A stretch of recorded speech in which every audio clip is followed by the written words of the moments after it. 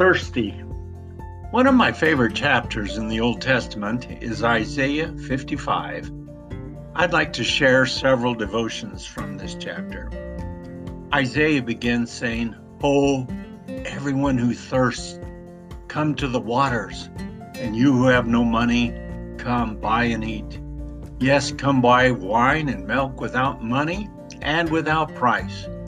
Why do you spend your money for what is not bread, and wages for what does not satisfy?" The natural physical thirst causes us to seek water that enables us to maintain health and life. Water is essential for life. Our bodies are composed of more than 50% water. Yet, health experts routinely warn that most people live in a state of perpetual dehydration, leaving them susceptible to, among other things, high blood pressure, headaches, and fatigue. We often medicate symptoms that could be alleviated by simply drinking a glass of water. Just as physical dehydration may occur without our awareness, so also can spiritual dehydration.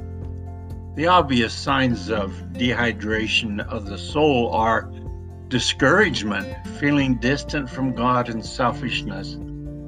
Just as water prevents physical dehydration, the living water of Jesus offers can prevent a dehydration of the soul. David describes the soul's thirst as the deer pants for streams of water. So my soul pants for you, O God. My soul thirsts for God, for the living God. When can I go and meet with God? Psalm 42, 1 and 2. Thirst is a spiritual symbol used in Scripture. When we have a physical thirst, our whole being longs for water. Likewise, when there is a spiritual thirst, our spirit seeks for more of God. Physically, the thirst response fades with age, but the need for proper hydration never diminishes. When you develop habits of drinking water, it helps to defy the weakening of our senses. We as Christians must do the same by hydrating the heart that thirsts for God. We must guard against the things that will hinder our thirst for God. Many people remain thirsty because they are looking for things in the wrong places. The prophet Isaiah asked the question, "Why spend money on what is not bread, and your labor on what does not satisfy?" We must desire the living water that Jesus offers. Have you ever noticed people who love to drink coffee, and especially the specialty coffee like Starbucks? They take the first sip of a highly personalized brew, and even if it means consuming the boiling liquid of hot on a hot summer day, they sigh with satisfaction. What is it that you desire? The Scripture says, "Delight yourself in the Lord, and He shall give you the desires of your heart." Psalm 37:4.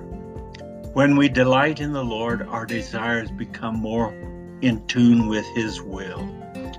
Jesus desires that anyone that is thirsty may come and have the living water. On the last and the greatest day of the feast, Jesus stood and said with a loud voice, "If anyone is thirsty, let him come to me and drink." John 7:37. When you have a thirst, then Jesus said, "Let him come to me." If we want to experience the presence of God in our souls, we must come to Jesus. If we want to know the person of God in our hearts, we must come to Jesus. If we want to receive the power of God in our lives, we must come to Jesus. Jesus is the only source of satisfaction that you will find in this life. Christ is near to each of us if we could only see and know that He is waiting for us to come and drink of the living water.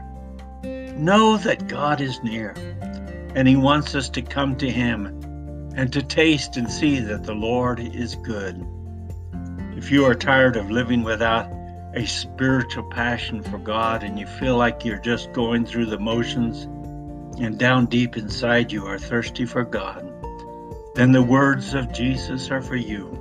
Let anyone who thirsts, let him come to me and drink.